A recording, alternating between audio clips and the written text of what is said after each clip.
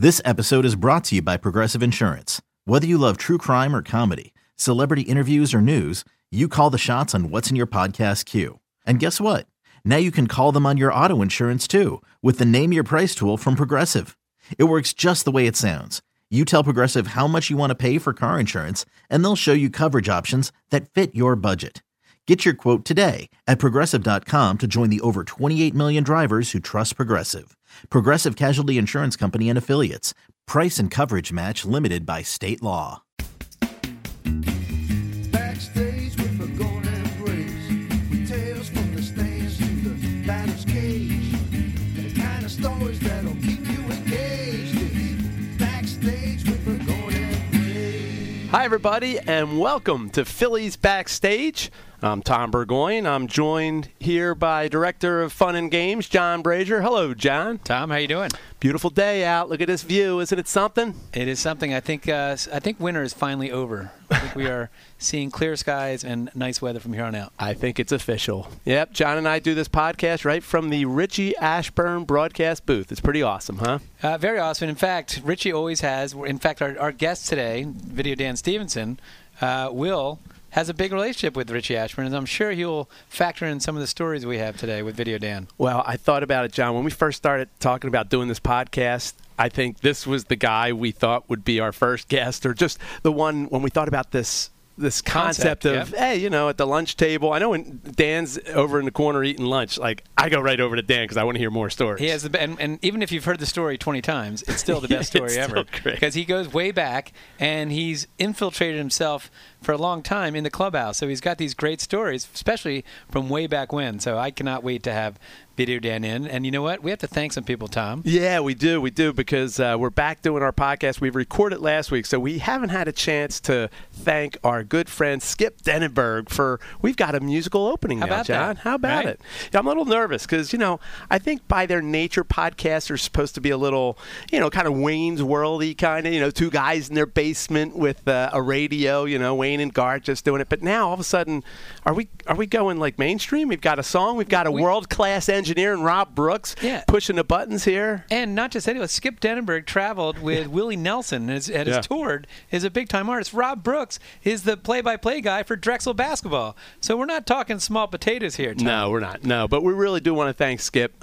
Skip really is a great musician. He's been in the area for a long time. People have heard him on WIP. He's their musical director, but he has a long He's also history. the Fanatics musical director. Well, you know, he's done a lot of music videos with Dan Stevenson. We'll talk to Dan maybe a little bit about Skip, but I know the first time I met Skip, he was working on a project with Dan about Richie Ashburn, as a matter of fact, and we hit it off right away, and he's like, I want to write the Fanatic a song, and he knew what kind of Jackson Browne fan I was, loved Jackson Browne. So and the Fanatic. And so he did the song A Little Bit Fanatic, and if you listen to the beginning of it, it kind of sounds like the beginning of Take It Easy. Don't tell, Glenn Fry has gone to his eternal reward, so I think he won't mind, but we won't tell Jackson that maybe Skip might have taken a couple chords from him, but you know, we want to thank Skip. It's really awesome, and actually he's got a great CD out too, Morning Star Sessions, John. It's really good. It's gotten great reviews. Philadelphia Inquirer gave it 3.5 stars. So if you need to go out and get that, it's at skipdenenberg.com. All right, Tom, but I've got a big question for you because last time we did the podcast, you were about to take a flight to Japan with the Fanatic and with your friend D. Right? Who books the Fanatic? Andrea Guest. Yep. And so tell me about the trip. Yeah. Any international incident, first of all? We kept the Fanatic out of jail over there in Tokyo, That's good. That was a good start. Long flight, John. I was with the Fanatic. We left JFK in New York. It's about a 15-hour flight to Tokyo, and it's the fourth time I've gone with the Fanatic. I know we had Dave Raymond on before, so Dave went over the Fanatic back in the late 70s. But awesome trip. I tell you, what's really cool, I guess what's really cool about my job, always hanging out with the Fanatic, and I've said it before, is just the reaction of people. If you've ever been down to the ballpark, you see what a rock star the Fanatic is. I mean, he gets swarmed. He's, you know, everybody's high-fiving their pictures, and people just going crazy. And I got to tell you, going over to Tokyo, just the response and the excitement of the fans over there when the Fanatic came out on the field was awesome. Because it's a baseball-mad country. They are. But do they know the Fanatic? Like, I'm sure do they know the Fanatic, or were you basically introduced over there? No. The baseball fans really, I think, do know. Fanatic. Not everybody, probably, you know, but he has been over there before. They did a nice job merchandising it. When for all fans who came into the ballpark, they gave out the grocery bags, like nice plastic grocery bags, and they had the Fanatic logo and the Swallows. The Swallows have a mascot. The Yakult Swallows. Yeah, the Yakult Swallows. And one of our former players, David Buchanan, plays for them. I got a chance to meet and say hi to David Buchanan. Caught up with David. Yeah, he's doing real well over there. He's one of their best pitchers. And he's been over there for a couple of years, or? He's been over there for a couple of years. He signed a 2-year contract. Okay. And doing real well. But yeah, and it was just a great time. I mean, the Fanatic did a couple routines. I think part of the idea going over there is the Fanatic was going to assimilate to some of their traditions. They do an umbrella dance in the 7th inning that's just for the Yakult Swallows, just in that stadium every 7th inning they do this. Everybody brings an umbrella, if you can imagine that, and they got about 30,000 people raising their umbrellas in the air. So the Fanatic brought an umbrella, and then the Fanatic wanted to kind of show him what he's about to. He put a tutu on and danced around on the field and fell into the arms of their female mascot. And again, a good reaction. Did you get a great reaction from the crowd? Yeah. I think they were a little wondering, what's going on. We were playing like the waltz of the wildflowers or whatever the heck that is, and then into a little dirty dancing where the girl jumps into the guy's arms at the end. But so were you treating it like a home game, like the Yakult Swallows or the Phillies? So you're up on the Fanatic's up on the dugout, and he's giving the whammy, and he's trying to get the crowd going. Yeah, but you know what? That's what's different really about how their mascots handle a game and how maybe the Fanatic does. They really don't go out into the crowd, and they don't have the dugout rooftops that the Fanatic could go on top of. So what do they have? They do a lot. They have netting there, okay. and then it's just not very wide and just not a dugout top. The whole time the Fanatic kept on saying, "I want to go into the crowd." It's very narrow rows and aisles, and they were packed in. They sold out both games, 35,000 people. And so we finally did go into the crowd at one point, and they did a little Q&A with some kids and the Fanatic, and it was great because that was the time really that the Fanatic was able to be the Fanatic and kind of goof with the fans. He found one lady who had a Phillies hat on. And here's the cool thing, John. We talked about it the other last week. Charlie Manuel was a big star over there. Exactly. So it was kind of a Philly Fanatic night and Charlie Manuel night. They gave out 1,500. Charlie played for the Yakult Swallows. He played for him. He hit, I think, 38 home runs 1 year. Every year, well, for many years, he and Sadahara O were basically going at it. They had a big competition to be who was going to be. It was almost like Bonds and McGuire, way back when, or Sosa and McGuire. Yeah. It was basically he'd always be competing with Sadahara O for the home run title. Yeah, they still remember him over there. So much so they gave out 1,500 Charlie Manuel Yakult Swallow jerseys, which I'm trying to get my hand on. I was going to say, you had to get one. I know. Our contact over there is going to mail me one because we left without getting it. Charlie. I wonder if Charlie even knows. Well, Charlie knows the Fanatic was going over. He'd see me every time down in spring training. He's like, "Hey, tell the Fanatic, they're going to love him over there. They're going to love him." And they played a video of Charlie Manuel on during the game of him saying hi and greeting all the fans and telling everybody how much they're going to love the Fanatic. They had stats of Charlie Manuel and old pictures of Charlie Manuel on the video board. So it was cool to see people wearing their Manuel jerseys. It was like a home game for the Fanatic. My favorite Charlie Manuel story, and maybe we can get him on the air one of these times to talk about it, but I won't tell the full story. But I remember when he went over there, we asked him, what's it like playing in Japan? What's different about American baseball and Japanese baseball? He said, well, you go over there, and it was a big fitness thing. Like they literally would run up and down mountains, and they'd run everywhere. And he said, he was a big power hitter, so he wasn't really he wasn't a thin guy. He wasn't, he was a big power guy. So he said it was tough. He said the first practice, he's running up and down these mountains, running everywhere. Next thing you know, they're like, all right, he thinks practice is over, and they said, all right, we're going to get in the pool. So he gets in this big hot tub, and he thinks he's by himself. He thinks maybe the trainer's going to come in and do something. And next thing you know, he was single, and 20 Japanese women climb into the pool with him. Hey-o. Yes, he said, maybe this workout's not so bad. I can no wonder he liked it over there. Yes, I can enjoy this training if this is the end result. So he knew I was going to be joining the Fanatic over there, and I had to ask him because I'd heard this story before. I said, Charlie, is it true he used to get thrown out a lot. You know, they used to throw. Really? Yeah, they used to throw at him because he was a big guy from America. Not thrown out from the umpire. No. He used to throw. Yeah, the pitchers would throw at him. Okay. And they said he got hit once, and he charged the mound. And you know, the folks are real big. You know, they're a little smaller. You know, their pitchers aren't quite as big. Can you imagine Charlie, the Red Devil? And again, he was a big guy coming after you. The pitcher turns around and runs out towards the outfield and up the truck ramp. Charlie chased him right off the field. That is great. Did he catch up? Yeah, he goes, yep, that happened.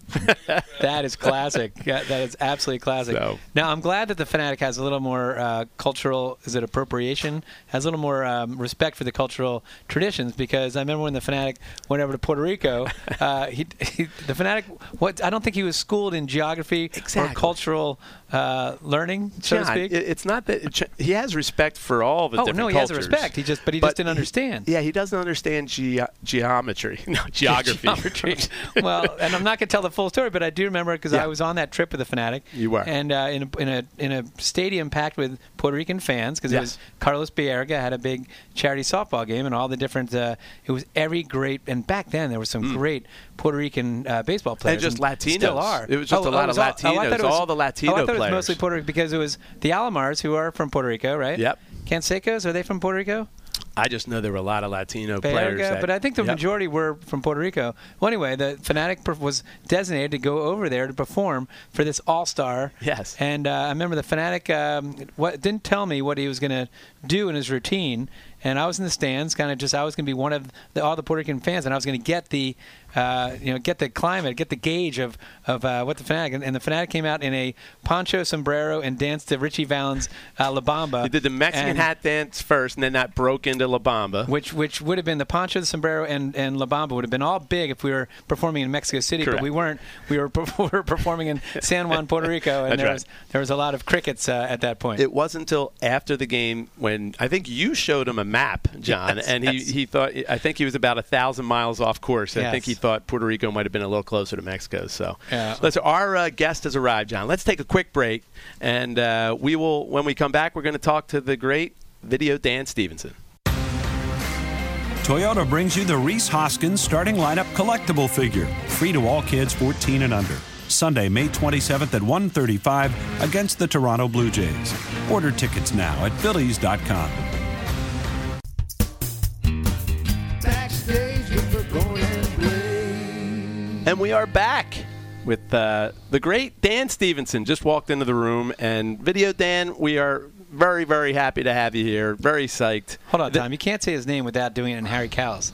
Video. You know, there are a lot of names for you around here. What's up, boys? Yeah, it's good. And, and I was going to say, this is familiar territory to you, being in this radio booth, because for the last 2 years, you've been videotaping every one of the Friday night roundtables, which is the post-game radio show. And first of all, what are you going to do with all that video that you're shooting? And second of all, doesn't it concern you a little bit that really your whole career has been based around videotaping Larry Anderson? That's sad. It's just sad to base your career on that. Actually, the footage is going to be used for my lawsuit against him. Really? Because literally every single roundtable he takes a shot at me. Now Kruk's jumping on that bandwagon. So I figure I'm compiling evidence for my defamation suit.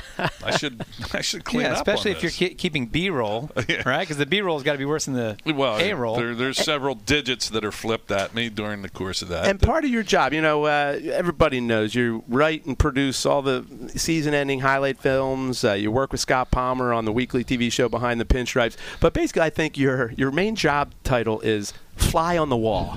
Pretty much. And I know an unofficial historian. That's a great job title, too. That is fly on the wall. Yeah. And historian. I mean, that's the thing. When you started, and your story, I love it, Vid. You were a bartender at Downey's.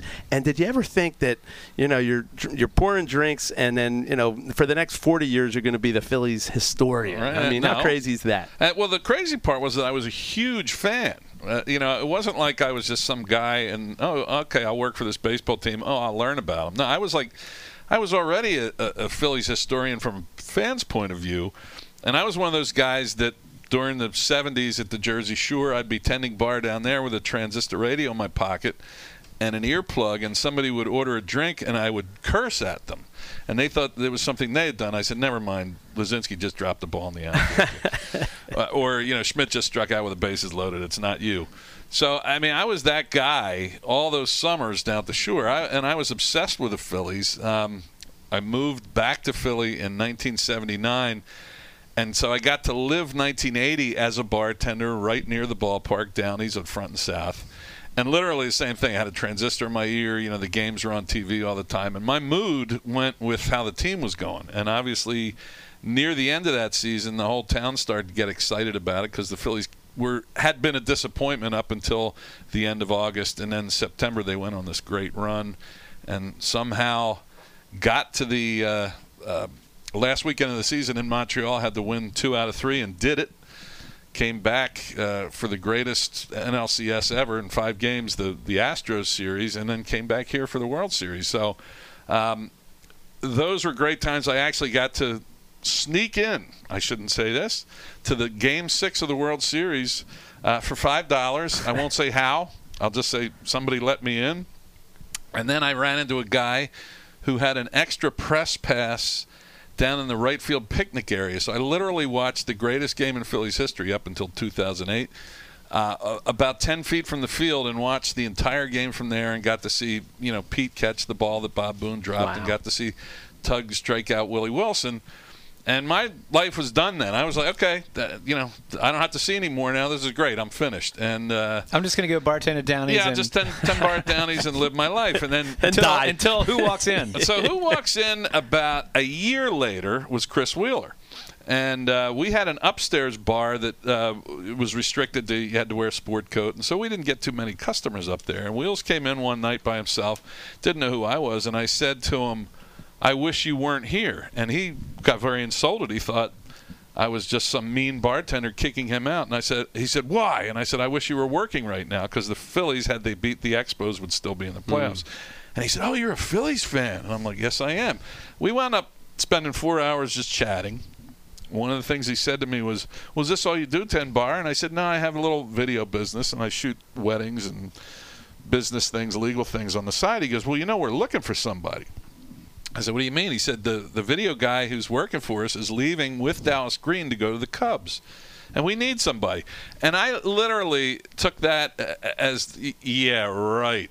Like I could have a job with the Phillies. I dismissed it. I didn't even follow up on it. It was too much of a fantasy thing. It would be like if Raquel Welch came in the bar and said, I'm looking for a husband. You'll do. You're kind of aging yourself there, Dan. Yeah, well, I'm trying to. I'm trying to give perspective on this. At the time, Raquel Welch. Dave Raymond was talking about how he was in love with Jane Fonda, so you're fine. There you go. Raquel was hotter. But so about 3 weeks later, I get a call from the manager at Downey's, and he said, we need a bartender tonight. And I said, it's my night off. No way. He said, it's for the new Phillies owners. I'm like, oh, okay, I'll be right there. So I'm setting up the bar, and a gentleman who we all know and love named Larry Shank is he's all nervous because there are all these big heavy hitters that had just bought the Phillies. It was a conglomerate of owners, and one was Taft Broadcasting from Ohio and so forth. And he said, do you have this kind of scotch? And do you have this kind of, Cavassier? And he goes, hey, wait a minute. You're that video guy Chris Wheeler was telling me about. I'm like, really? He told you about me? He goes, yeah, we need somebody. And I'm like, holy smokes, maybe there's something to this. So about 2 hours later, Bill Giles, who had just bought the team, he was the president of the team, put this ownership group together, is at the bar. And Larry walks up behind him and goes, Bill, this is our new video guy. And Bill just reaches out his hand, congratulations, nice to meet you.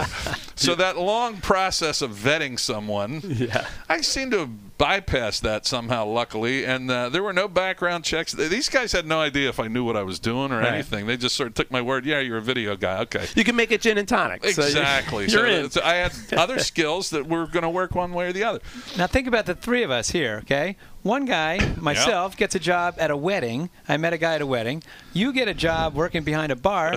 This guy who answers a classified ad and doesn't even know it's for a mascot. Yeah. And next thing you know, we're all three here 25 plus years later. That's why I have a hard time speaking at these job fairs because we're three very good examples of people what not to do. Exactly. And yet somehow it works out, which kind of leads you to believe it's either going to happen or it's not. It's fate. So the next thing I know, Chris Wheeler calls me. He goes, well, it's my duty to hire you if you want the job. I say, yeah, I think I want the job. He said, can you be in Clearwater in February? I'm like, yeah, I think I can arrange that. That's a tough one. Really? Could you imagine? So I'll never forget this. So I drive down, and I'm like, it would be great if I was driving around just to spend a week in Clearwater to watch the Phillies as a fan, but I'm getting paid for 7 weeks down there. I'm like, this is crazy. So I'm in heaven. First of all, it's nothing but Hall of Famers. You know, Schmitty, Lefty, Pete was there. Boa wasn't there. Boa actually got traded on the day I was officially hired, and Boa was my favorite Philly. So that was kind of funny. But it was all, Sarge, the whole crew. And I remember I sat behind home plate and videotaped each game for the players, and I'm like, this is like heaven to me. And I said, there is no way in the world I can keep this job. It's way too good of a job. So I might as well have fun. Bartender, and so I was ordering beers behind home plate while I was taping the game because I figured the scouts all sat behind me and Bill Giles and all these people, and the beer vendors giving them stuff. I said, if it's good enough for them, it's good enough for me. So I sat there and enjoyed my first spring. Never heard anything bad. That's because the Pope's looking down at you going, that's a good man. I like that guy. I like that guy. I did. I fit the Pope style. Yeah. So anyway, the rest is history. Well, you have some great interactions with a lot of the players. Was it the George Thorogood? Did you go to a George Thorogood party down there? No. That was even better. Well, let me tell you my quick Paul Owens story. Okay. And that was before then. This was 1983. We're in the World Series, my second year here, which was awesome. And they brought everybody down to Baltimore. And I remember the dugouts were tiny in Baltimore. They weren't like the Vet, which had a great big photographer's area. And Paul Owens was the manager of that team, and I was setting up in the corner of the dugout to shoot things, and Paul comes up to me and goes, he said, I just met with the umpires, and they said there's no room for any extra people in this dugout. He said, we can't have any extra trainers or anything, and they brought a bunch of people. He said, so this is what I want you to do. He said, I want you to set up your camera in the corner of the dugout, and when the umpires call time and throw you out of the game, you'll be on national TV. And I'm like, that's awesome, Pope. I mean, that's how he thought. He goes, so this will be great. He goes, you'll be on national TV. And they never did. They never threw me out. So I got to watch the games 1 and 2 in the World Series right in the dugout, which was fascinating. Yeah. But anyway, we were talking about George Thorogood. So I thought that was down in Tampa. That's not. It was back here? Yeah. Okay, so tell that story. What George Thorogood? Yes. No, it was in the spring training. That's what I thought. Of '84, right. So it was the following spring, and we used to play games at Old Al Lang Field, which is in St. Pete, and that was one of the nicer ballparks down there, and it was shared by the Mets and Cardinals at the time, and I used to go to B games at 10 o'clock in the morning and sit behind home plate there and tape the games. There'd be nobody in the stands because the real game wouldn't start till 1 o'clock. And I'll never forget, I was shooting a game. It was the Phillies versus the Cardinals. And I look over about 2 sections. There's nobody in there except this one guy wearing black pants, long sleeve black T-shirt, black hat, and sunglasses. And I'm like, that's George Thorogood. And I remembered that he was a big Mets fan. And I'm thinking to myself, why is he a Mets fan if he's from Delaware? That's not right. The rest of the band are all Phillies fans. The rest of the band are all Phillies fans. And George was down there. And I remember hearing stories that he was a big baseball fan that used to come down to spring training. So it was between innings. And I got up and I walked over to him. And I said, why are you a Mets fan? And he just looked at me like, who's this stranger accosting me here? He goes, what do you mean? I said, why are you a Mets fan? He goes, because I don't like Veterans Stadium. I said, all right, that's not much of an excuse. And I went back and I sat down, about 20 seats over. And finally he gets up. I must have really annoyed him. And he came over. He goes, what are you bugging me for? I said, nothing. I just wonder why you're a Mets fan. He said, what are you doing? I said, I'm taping this for the Phillies. You want to sit here? He goes, yeah, okay. So he winds up watching the whole game with me. And I never once said, oh, you're George Thorogood. You know, I never played into that. And I think he liked that, that I wasn't like, oh, you're the rock star. So he said, I'm coming back at 1 o'clock for the Mets game. I said, all right, you can sit here now. And we wound up playing there about 4 times that week, and every time he sat with me, he said, can my band guys come down here too? I said, yeah, sure, they can come down. So we'd have 4 or 5 guys. It was a pretty big area. And I was living at the time at a condo on Indian Rocks Beach, and at the same complex was Larry Christensen, who was having really bad problems with his elbow, and he had finally realized it was time for him to retire. So his girlfriend said, we're going to have a party here. There was, I think, 8 units in the condo. One of them was Richie Ashburn. There was, somebody else was in there, I forget. And I was in there with a bunch of the ground crew guys. And they said, can you help us throw this party? We're going to need a lot of organization. I'm like, sure. She said, okay, it's on Saturday. I said, can I invite George Thorogood to this party? And she's like, yeah, sure. Is that guy that has that Bad to the Bone song? And it had just come out like a month before. Wait, hold on. This is before a cell phone. So you're assuming you're going to see him at Al Lang Stadium? Yeah, I knew I was going to see him that day because we had been there like 3 or 4 times. We were constantly playing the Mets and Cardinals. So I knew I'd see him again. And she said, yeah, you can invite him. And so I went to the game, and there he was. He comes, sits down next to me. I said, how'd you like to come to a party with the Phillies on Saturday? He goes, yeah, that'd be cool. I said, he says, is Schmitty going to be there? I said, yeah. He said, is Ashburn going to be there? I said, yeah. I said, he lives right there. He goes, all right, can my band come? I said, absolutely. I said, no problem. I said, here's the address. Be there at 5 o'clock. So the day arrives. We get back to the place around 5, and we're helping set up. It was on the beach, and we're setting up the barbecue and the picnic, and George doesn't show up. Everybody's wearing cutoff shorts and Hawaiian shirts and everything. Finally, it's about 6:30, and all of a sudden, this guy pulls into the driveway. And he comes out wearing snakeskin jacket, like great big hat. Doesn't look anything like Florida, doesn't look anything like baseball. He's wearing the sunglasses. He completely ignores me, walks right up to Mike Schmidt, who's like looking at him like, who's this guy right. coming after me? George sticks out his hand. He goes, Mike, my name's George, and I got this band called the Destroyers. And Mike, like, backs up. He's, like, scared of the guy. So finally, after a couple minutes, we convinced Mike that, Bad to the Bone, that's the guy on MTV. Oh, okay, fine. So George says hi. He's cordial to everybody. And his band shows up, and they're really nice. And George looks at me and goes, where's Richie Ashburn? I said, I don't know. He lives in the condo up those stairs, and he just disappears. Comes back 3 hours later. And he had just knocked on Whitey's door and said, my name's George. I got this band called the Destroyers. And Whitey, invited him in for 3 hours to talk awesome. baseball. That's great. So it was so cool. And then the punchline of the story was it was a really nice retirement party for Larry Christensen. Next day at the ballpark, he's in there. I said, hey, I didn't see George after he went up to Whitey's.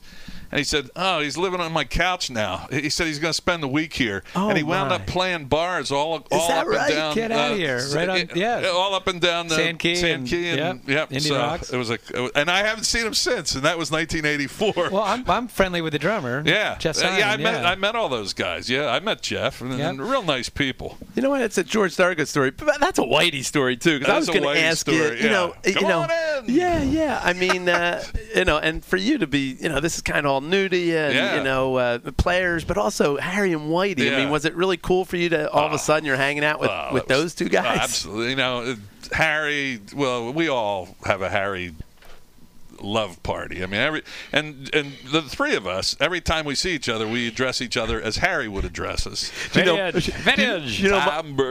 wife hasn't been listening to every podcast, surprisingly enough. Yeah, can you believe that? But she said, I did listen to your podcast the other day, and at one point you were like doing a Harry Kalas impersonation. Are you allowed to do that? I'm like, allowed to do that? I'm sitting in the radio booth. I can't believe I'm not doing it the whole time. I don't think I've ever passed Video Dan in a hallway. We always do it. I don't think I've ever passed him in a hallway and not said, Vintage. Al's Vintage. Johnny B.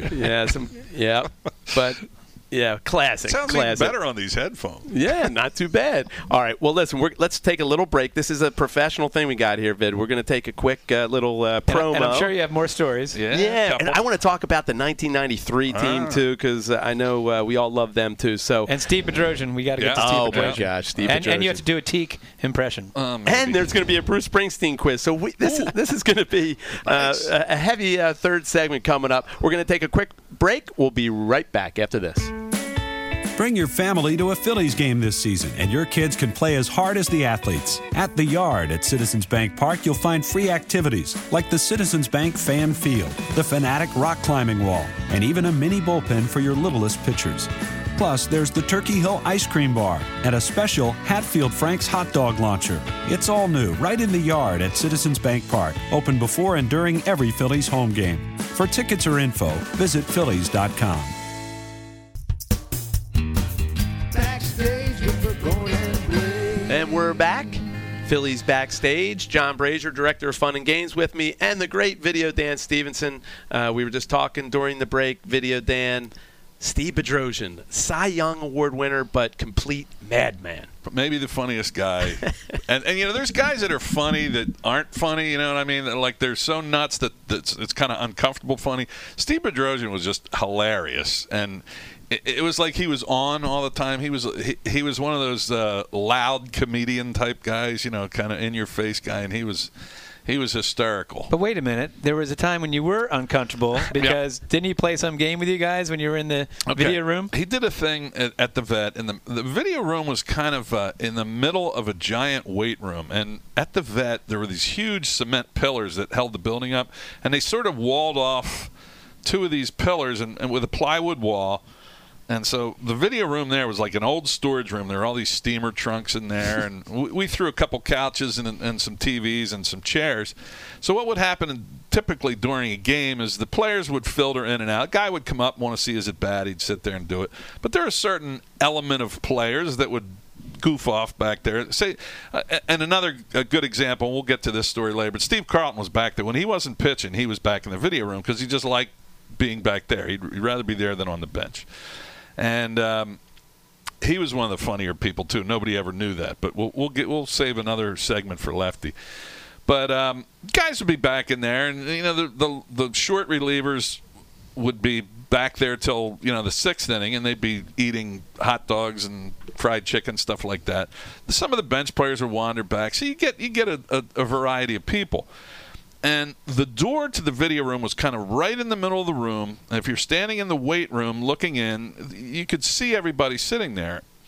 So all of a sudden we would be watching the game and you would hear Madball yell. Someone just yelling Madball. Madball. And that was the same thing as incoming. And what it was, you had about 8 seconds to hit the deck to get on the floor because Steve Bedrosian would stand out in the weight room with a baseball and a bat, throw the ball in the air, and hit the ball as hard as he could into the video room without any knowledge of where it was going to go. Yeah, there's TVs and computers and TVs, glass, pictures on the wall with glass frames. There were $1 million baseball players in there. He did not care. He would throw the ball in the air and just hit it as hard as he could into the room. And he'd do it about 3 times. So when you heard the word Madball, that meant take cover for your life. And it amazed me because he'd do this about every other day. And never hit any. He only hit one player one time. He hit a guy named Chris James on the arm. Chris was our third baseman who took over for Schmidt. Yeah. And at the time, Bedrock didn't care. He drilled Chris James right on the arm, and we're all like, okay, this has to come to an end now. But he kept doing it every time and never did enough damage to get reprimanded. Well, he did a Jack Nicholson impersonation too. What right? happened was we were going through a bad stretch. It was 1987. And Steve, or 88, and Steve had won the Cy Young the year before. So I think he felt like rules are for other guys. They're not for guys that won the Cy Young. So there was a game where there were 4 or 5 bench guys sitting in the video room doing whatever, watching at-bats or watching the game. And one of the coaches came running up and was looking for one of the pinch hitters, and he wasn't in our room, but he couldn't be found. And we wound up screwing that inning up. And Lee Ely was the manager, and he went ballistic. He goes, from now on, I want every player on the bench the entire game. And he came up to me. He goes, I want you to lock yourself in the video room and don't let anybody in there. And I'm like, well, what about if a guy wants to see a bat? I don't care. Nobody's allowed in there. So I did what I was told. I locked myself in the video room. And you didn't want to mess with Lee Elliott, no, right? And Lee was a good guy, for one thing. But he was tough, too. He was very tough. He could be real intimidating. So I'm like, I'm not going to goof around here. I'm locking the door. So I literally got a padlock and locked myself in. First inning, I hear a knock on the door. And I know who it is. It's Bedrosian because he's waiting for his bucket of fried chicken that the clubhouse kids were getting for him. And he'd eat it back there until about the 5th inning. So I hear him knock on the door, and he said, it's Bedrock, let me in. I said, I'm not allowed. He goes, let me in this door now. I said, I'm not allowed. Lee told me I had to lock myself in. I hear silence, and then I hear, I'll be back. I think he stole that from Arnold, or Arnold stole from him. So I'm sitting there. All of a sudden, I hear this boom. And I'm like, what the heck is that? And then I hear another boom. And after about 4 gigantic booms, I see a little piece of an axe head come through the door. And he got a fire axe and literally cut a hole in the door, got his face in it, and again, quoting a movie, here's Johnny. And he reached in, unlocked the door, and got in. I said, I did my job. Yeah, there's nothing you can do there. Locked myself in. I'm not going to go up against the guy with a fire axe. All right. How about another reliever that you were tight with? I know exactly who you're going to say. And that would be Kent TeCulvey. Kent TeCulvey, Pirates. So, wasn't there a time when Kent TeCulvey threw a party? Was it a Super Bowl party? No, it was the final game of the NCAAs in 1986, spring training. And Kent had come over in 85 in the middle of the year. And Kent was one of those guys that he had his success with the Pirates, and they were a very close-knit team. And he sort of had this team atmosphere. I'm going to build a team bonding thing. So he threw this party at a we won't say the name of the hotel in Florida. Because it's still there. It's still there, and they think another team did this. But he hired a huge catering thing, had steamship roast and all kinds of food and seafood. And he invited everybody on the team and all the staff, so all the grounds crew, and it was just men only. So it was a giant TV set that he actually bought a screen with a big projector, and they're watching the game. And the first basket went in, and you see like a peanut or two hit the screen, and they come down the other side, and then other team scores, and you see like maybe a little tomato hits the screen. Next thing you know, there is a full-fledged food fight going on, like Animal House food fight, with even like the stars of the team grabbing giant hunks of roast beef and throwing it around the room. And this went on for about 10 minutes. And Kent TeCulvey got up in front of everybody like the school teacher. Now, one thing you have to know about Kent TeCulvey, he always wore these Sansabelt golf pants. And he had these bright red Sansabelt golf pants, and one leg was covered entirely in mustard. So he'd been a victim of that. And he just gets up in front of everybody like the school teacher. He goes, all right, guys, I think we've had our fun. And the best line, which I can't repeat word for word, but Steve Carlton basically gave him the line from Animal House where they say, hey, Teak, you trusted us. You messed up. You trusted us. Yeah, and next thing you know, a giant piece of roast beef goes by Teak's head. And that was the last we heard from him for the rest of the evening. And somebody had to pay that bill. Well, that was even the best part. Like 10 days later, we're all at the Jack Russell Stadium, and the loudspeakers were kind of like MASH. You know, you'd hear Larry Shanko, will Paul Owens please report to the office? So we're all sitting out there. Will Kent TeCulvey please come to the administrative offices? And we're called to the principal's office. Caught. So he knew exactly what it was, and he goes marching over there, and he comes back, and he said, damage, $20,000. And and we all went, whoa. And he goes, I want $1,200 from all the starters. Everybody else is off the hook. And we're all like, yeah. Wow. so all us little guys didn't have to pay anything. We had the price of admission. But he made all his teammates pay for it. All right, let's go to another crazy clubhouse that you dealt with, 1993. Wow. What was that like? Because I'm sure you were not only a fly on the wall, you were part of it. Well, that was the best. And that was the one time you would want to be a fly on the wall was for those guys. And it was I was telling somebody this spring training was the only thing I've seen that was remotely like that in terms of just a team atmosphere, because spring trainings tend to be kind of sterile. You know, they're like the guys know they have to get down there and get their work in, and there's not a lot of goofing around and stuff. But that spring, those guys were so sick of losing that they just got together and said, we're done. We're going to show everybody we're not that bad. And if everybody remembers, there were fights with other teams in spring training. There were beanball wars, and you never see that in Florida.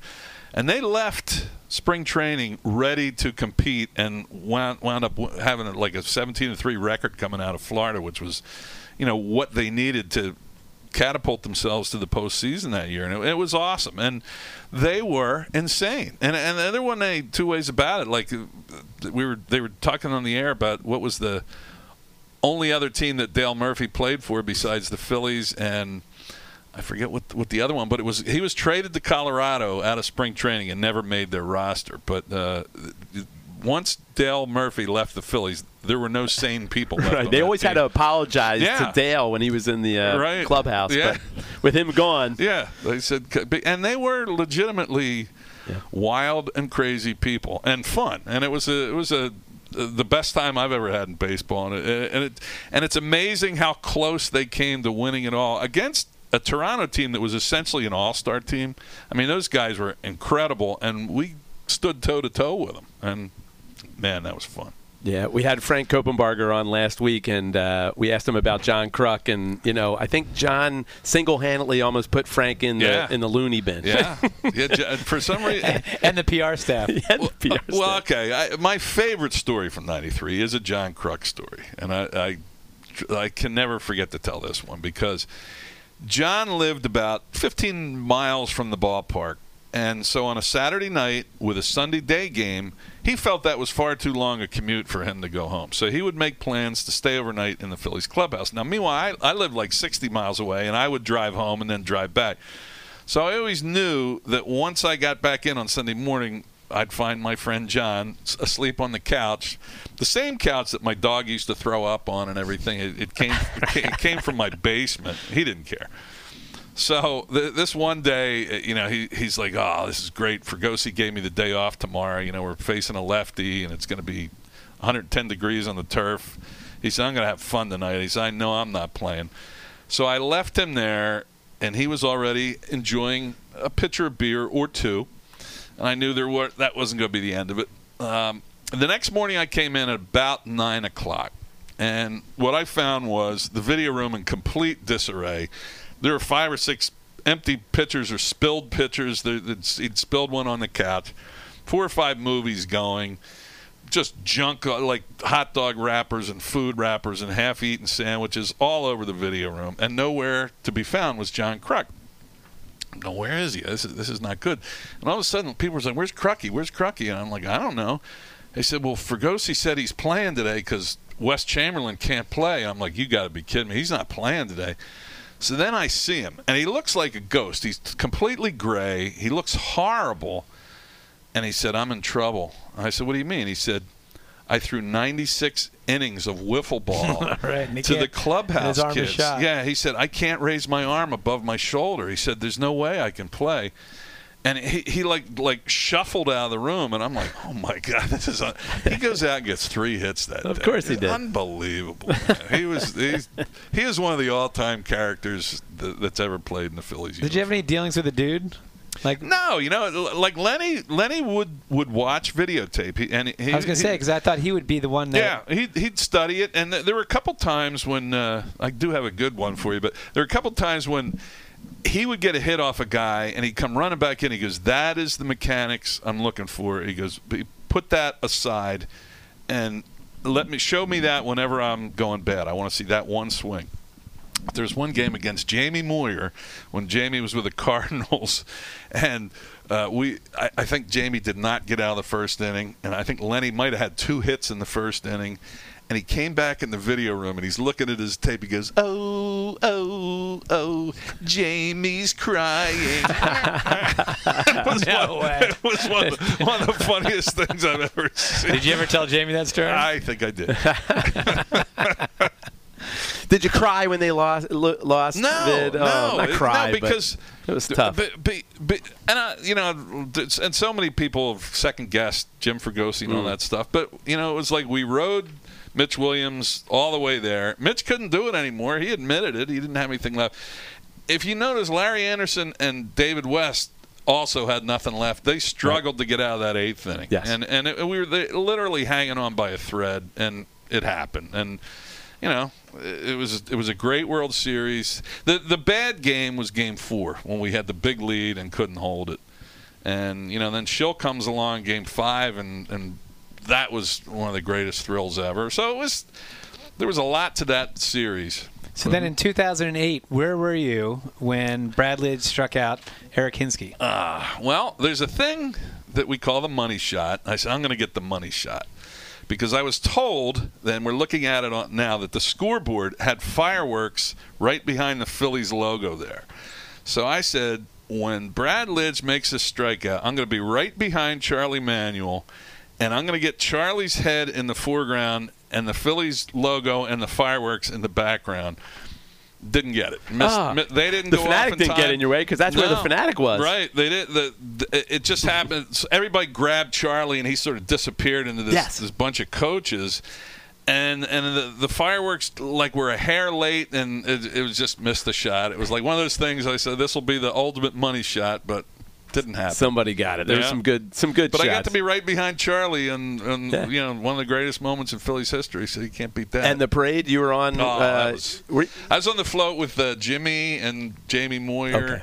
And that parade was the most ridiculously great thing I've ever been a part of. Were you filming the whole time? Yeah, and it was funny because I knew Major League Baseball had 2 cameramen here, and I knew there were 3 floats. And I said, I'll take one float, you guys take the other 2, so we'll have a camera on each float.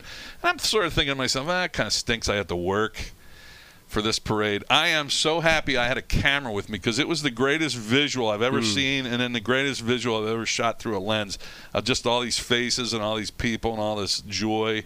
And it was tremendous. I tell people when we went up from Penn's Landing and we went up Spring Garden, right? That was the first time we started heading towards the city. That it looked like we liberated Paris. I say this all the time because people were hanging out windows. There was confetti. People were waving tissues. Babies crying. Grandmothers. People hoisting drinks up on the floats. It was unbelievable. It was the best. It was funny because on our float was So Taguchi and his wife, and So didn't speak English. Yeah. So I'm talking to his wife, and I'm like, hey, you guys just went through this with St. Louis 2 years ago. She goes, yes. I said, what was it like? She goes, it was very nice. We were each in convertibles, and we went down the main street in St. Louis for about 3 blocks, and there were hundreds of people there. I said, this is going to be a little different. And when we turned the corner on the market, she was just like, oh, my. She just was blown away. And she's like looking at me like, okay, I get it. All right, now, Video, I know you're a huge Bruce fan, but before we do, we always give a trivia question, questions to quiz to our guests. But did you know that the Fanatic is a big Bruce fan? But I don't think vice versa. I'm not sure if Bruce is a big fan of the Fanatic. Vice versa. Video Dan knows. He got it firsthand. Oh my gosh. Can you guys tell that story, please? Well, I'll be happy to. It was 99.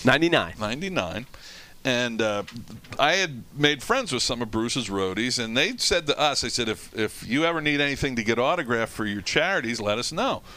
And I said, yeah, we do a big thing for ALS, and we'd love to have some items. So I brought over a couple things for Bruce to sign, and I got a Scott Rowland autograph bat, and it was Bruce signed after Scott. And so whoever won that thing got a Bruce Springsteen Scott Rowland bat, which is pretty cool. And we had all these items. And then that night, Bruce was at the Old Spectrum. At the Old Spectrum. And one night only. The friend of the Fanatic, Mr. Burgoyne here, told me, I think the Fanatic's going to try to crash Bruce's show. I said, you ought to check first, make sure it's okay. Well, he wound up running across the street because our game was going on at the same time. Yeah. Runs across the street, runs up into the Spectrum. Everybody lets him in because he's Fanatic. The ushers all let him in. He goes running down the pit, and I'll let his friend tell you what happened row next. one, because it was the 5th inning. Fanatic literally did his 5th inning routine on his ATV, went right up the truck ramp, and drove right across the street to the concert. Within 2 minutes, he's row 1. And unfortunately, my thing is, I think if Bruce was playing Glory Days or one of those upbeat songs, he would have pulled a Courtney Cox and grabbed the Fanatic and had him dancing on stage. But he was in the middle of the song Murder Incorporated. It's a pretty heavy song. So it was very heavy. Bruce was in his full Bruce mode. The Fanatic was in Fanatic mode because the Fanatic was like pounding his head on the stage and getting everybody around him going nuts. And we actually did call 2 nights prior. I had nothing to do with that because the Fanatic never asked for permission. Yeah, but somebody else who forgiveness. no longer works here called over, and they said, no, it's okay. We don't need the Fanatic. But the Fanatic thought. Did it anyway. Yeah, got to go over anyway. So, unbeknownst to me, I thought everything was going great until somebody came down and from management at the Spectrum and was right in the Fanatic's face, screaming at the Fanatic, right in row one, during the concert. How dare you. And so they led the Fanatic out. This guy led the Fanatic out, and the Fanatic's high-fiving everybody coming up the aisle. Everybody was so fired up. But Bruce was not happy. Well, that's what Video Dan told me the next day, right? Yeah, so I went to collect my things to be signed, and they're all looking at me like, it's a good thing you didn't bring these today because Bruce wouldn't have signed them. He's not real happy with your green mascot. So I said, well, okay. Timing is everything. Thank you. The Fanatic's still a fan. Bruce loves the Fanatic. I know he does. In his heart, he does, yes. Yeah. All right, Video. Love the stories, by the way. In fact, we're going to have you on, I think, again, because we've got millions of stories that we haven't got to. Yeah. You're our Martin Short. You're going to be our, the guy who comes on, or like Charles Grodin. Was he on with David Letterman every once in a while? But I'd rather be like Bob Uecker on the Tonight Show. Most appearances on the Tonight Show. That'd be perfect. All right. Well, you'll be our Bob Uecker, but you have to, in order to be our Bob Uecker, you have to pass this quiz that we put together. Okay. On Bruce. Now, you have to listen carefully. Okay. Okay. Because this is for the diehard Bruce Springsteen fans, and I think you are one of them. Okay. What song? Here's question one. There's 5 questions, and Tom, what do you think? Does he have to get 4 out of 5? You have to get 4 out of 5. That's a B. Yep. Right. Well, 4 out of 5. We think he can do it. What song? First question. What song opens up with the Ragamuffin Gunner? Is it? You can say the answer. Lost in the Flood. Come on. Lost in the Floods. You were 1 for 1. You insulted him. I don't even have to give him the choices. All right. This gets a little trickier. Just letting you know. The song E Street Shuffle describes characters from E Street from the album The Wild, the Innocent, the E Street Shuffle. Which of the following is not a name mentioned in the song E Street Shuffle? Is it Power 13, Easy Joe, Little Angel, or Spanish Johnny? Spanish Johnny. Come on. Yeah. Spanish Johnny is I told correct. you to get that. All right. Which song on Darkness on the Edge of Town was about Bruce's relationship with his father? Was it Factory, My Father's House, Adam Raised a Cain, or Independence Day? Well, Factory is about as that. Independence Day was on the river. But I didn't say that. I said which song on Darkness on the Edge of Town? Yeah, that's okay. Well, it's Factory then. That is incorrect. It's Adam Raised a Cain. Oh, stop. All right, so But Factory listen to the was. lyrics. They both are. I answered Factory too. But was Factory on Darkness on the Edge of Town? Yes. Okay. Well, then maybe I'm sorry, but come on. John has given this trivia question 5 weeks in a row and has screwed it up every time. Would it be fun if I didn't screw it up? All right. Then I have it. You know what? We'll throw that question out. Thank you. We'll throw that question out because I have a backup question just in case because I've screwed up every one of them. I always have a backup. So here's the other one. Which legendary artist has covered numerous Bruce songs, including I'm on Fire, Highway Patrolman, and Further On Up the Road? Is it A, Roy Orbison, B, Waylon Jennings, C, Johnny Cash, D, Willie Nelson? C, Johnny Cash. All right, you got it. All right, here's 1 or 2 more. Hungry Heart was released as a single from The River. However, Bruce originally intended to write this song. He was in fact asked by the lead singer of a seminal punk rock band to write a song for him. Bruce wrote the song for the punk rock band, but then decided this could be a hit. I'm going to keep it for myself. Was it for The Clash, the Ramones, the Sex Pistols, or the Dead Kennedys? I'm going to say I know the story. I'm going to go Sex Pistols. It's the Ramones. So you have to get this last question right in order to win. Oh, boy. All right. Bruce's 11th studio album was The Ghost of Tom Joad. What classic novel was Tom Joad a character? Was it Grapes of Wrath, The Great Gatsby, Catcher in the Rye, or To Kill a Mockingbird? Grapes of Wrath. Come Grapes on. of Wrath, and he won right there. There it is. Right? He won the challenge. And so what's he win again? He wins nothing and likes it. I don't like it, but I won nothing. I'll take it. You win the 2018 video yearbook that you're going to put together. Nice. Great. Got to come up with a title, too. All right. Good stuff. Video Dan, we could do this for forever. Well, let's pencil it in for later in the summer, boys. We will. We'll definitely. Let's change the title of Burgoyne and Brazier, Beers with Burgoyne and Brazier. Yeah, I like that. And can you say thanks for having us on? Thanks for having me on in Teek's voice. Thanks for having me on, fellas. Little slice. That's Larry perfect. Anderson. Been a slice. A perfect send-off. Video Dan, thank you very much. John, thank you. Thank you, Rob John. Brooks, thank you back there. You're Thanks, an awesome Brooksy. engineer. You know it. And another great edition of Phillies Backstage. And I guess we'll see you next time, and we'll see you at the ballpark. Thanks, everybody. That'll work. Backstage with Burgoyne and Bray.